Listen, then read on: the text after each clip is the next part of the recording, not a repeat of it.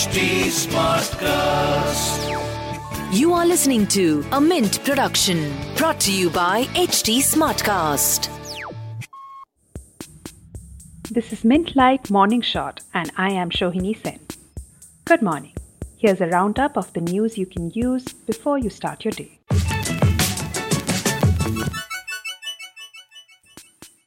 According to LinkedIn's latest edition of the Labour Market Update, India witnessed a slight recovery in September recruitment activities.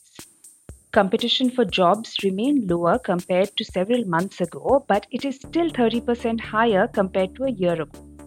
The hiring trend has also been noticed in non-tech sectors. According to the report, job seekers who are currently in badly affected sectors such as recreation and travel are 4.2 times more likely to look for jobs in a different sector compared to pre-COVID time. Bitcoin hit $19,000 on Tuesday and could soon touch its all-time high of just under $20,000. Some investors are betting it could quadruple to $100,000 in a year, Reuters reported. Skeptics, though, are unconvinced as they see it as a speculative asset. But the cryptocurrency has gained about 160% since January, buoyed by institutional demand as well as scarcity. Brian Estes of Off the Chain Capital predicts Bitcoin could hit between 100,000 to 288,000 by end 2021, based on a model that utilizes the stock-to-flow ratio measuring the scarcity of commodities like gold. Bitcoin relies on so-called mining computers that validate blocks of transactions by competing to solve mathematical puzzles every 10 minutes. The first to solve the puzzle and clear the transaction is rewarded new Bitcoins. Its technology was designed to cut the reward for miners in half every 4 years, a move meant to curb inflation. Diplomatic spat between China and Australia is spilling into trade now. Bloomberg has reported that more than $500 million worth of Australian coal is on ships anchored off Chinese ports.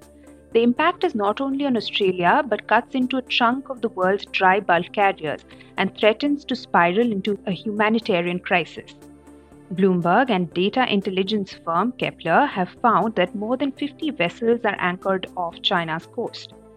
This is a result of China's move to blacklist many Australian commodities and foodstuffs. The relation between the two have soured ever since Huawei Technologies was barred from building Australia's 5G network in 2018. Chinese power stations and steel mills were told to stop using Australian coal and ports were instructed not to offload the fuel.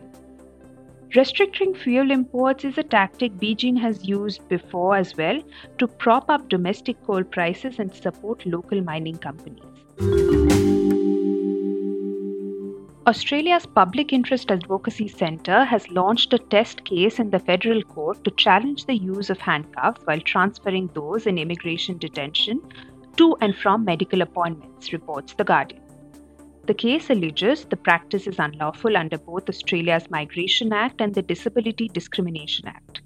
The use of handcuffs for asylum seekers can be traumatizing and has been reprimanded previously by both the Australian Human Rights Commission and the Commonwealth Ombudsman. Meanwhile, according to UNHCR, the UN Refugee Agency, 2020 will be a record low for refugee resettlement. According to latest UNHCR data, only 15,425 refugees were resettled from January to the end of September this year, compared to 50,086 over the same period last year. The agency has requested states to resettle as many refugees as possible in 2020, and some countries have expanded their capabilities keeping this in mind. Even with memes of nature as healing doing the rounds on social media, it seems that the global response to the COVID-19 pandemic has had very little impact on atmospheric concentration of carbon dioxide, reports BBC. Scientists at the World Meteorological Organization, or WMO, has disclosed that while the pandemic-induced lockdown did slow down carbon emissions around the world, it has only marginally slowed the overall rise in concentrations. CO2 levels are measured in parts per million, or ppm, an indication of their overall atmospheric abundance. The global average in 2019 was 410.5 ppm, an increase of 2.6 ppm over 2018. This was larger than the increase from 2017 to 2018 and bigger than the average over the past decade, says the WMO. Meanwhile, the European Environment Agency on Monday released data that showed that in spite of EU legislation, government pledges, and years of campaigning, most European countries have toxic air pollution.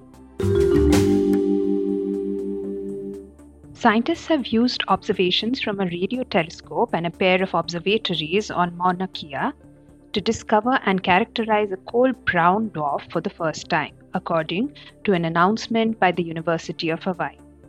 The dwarf, also known as a superplanet or a failed star, has been designated BDR J1750 plus 3809 and is the first substellar object detected through radio observations. Before this, dwarfs have mostly been found from infrared sky surveys. Such a discovery is important because it proves that astronomers can detect objects that are too cold and faint to be found in infrared surveys, and perhaps even detect free-floating gas giant exoplanets. Brown dwarfs lack the mass to trigger hydrogen fusion in their cores and instead glow at infrared wavelengths with their leftover heat from their formation. While they lack the fusion reactions that keep the sun shining, they can emit light at radio wavelengths. You're listening to Mint Light Morning Shot with Shohini Sen. You can reach out to me on Twitter at Shohini Sen or on Facebook and Instagram at HT Smartcast. And to listen to more such podcasts, do log on to htsmartcast.com. This was a Mint production brought to you by HT Smartcast. HT Smartcast.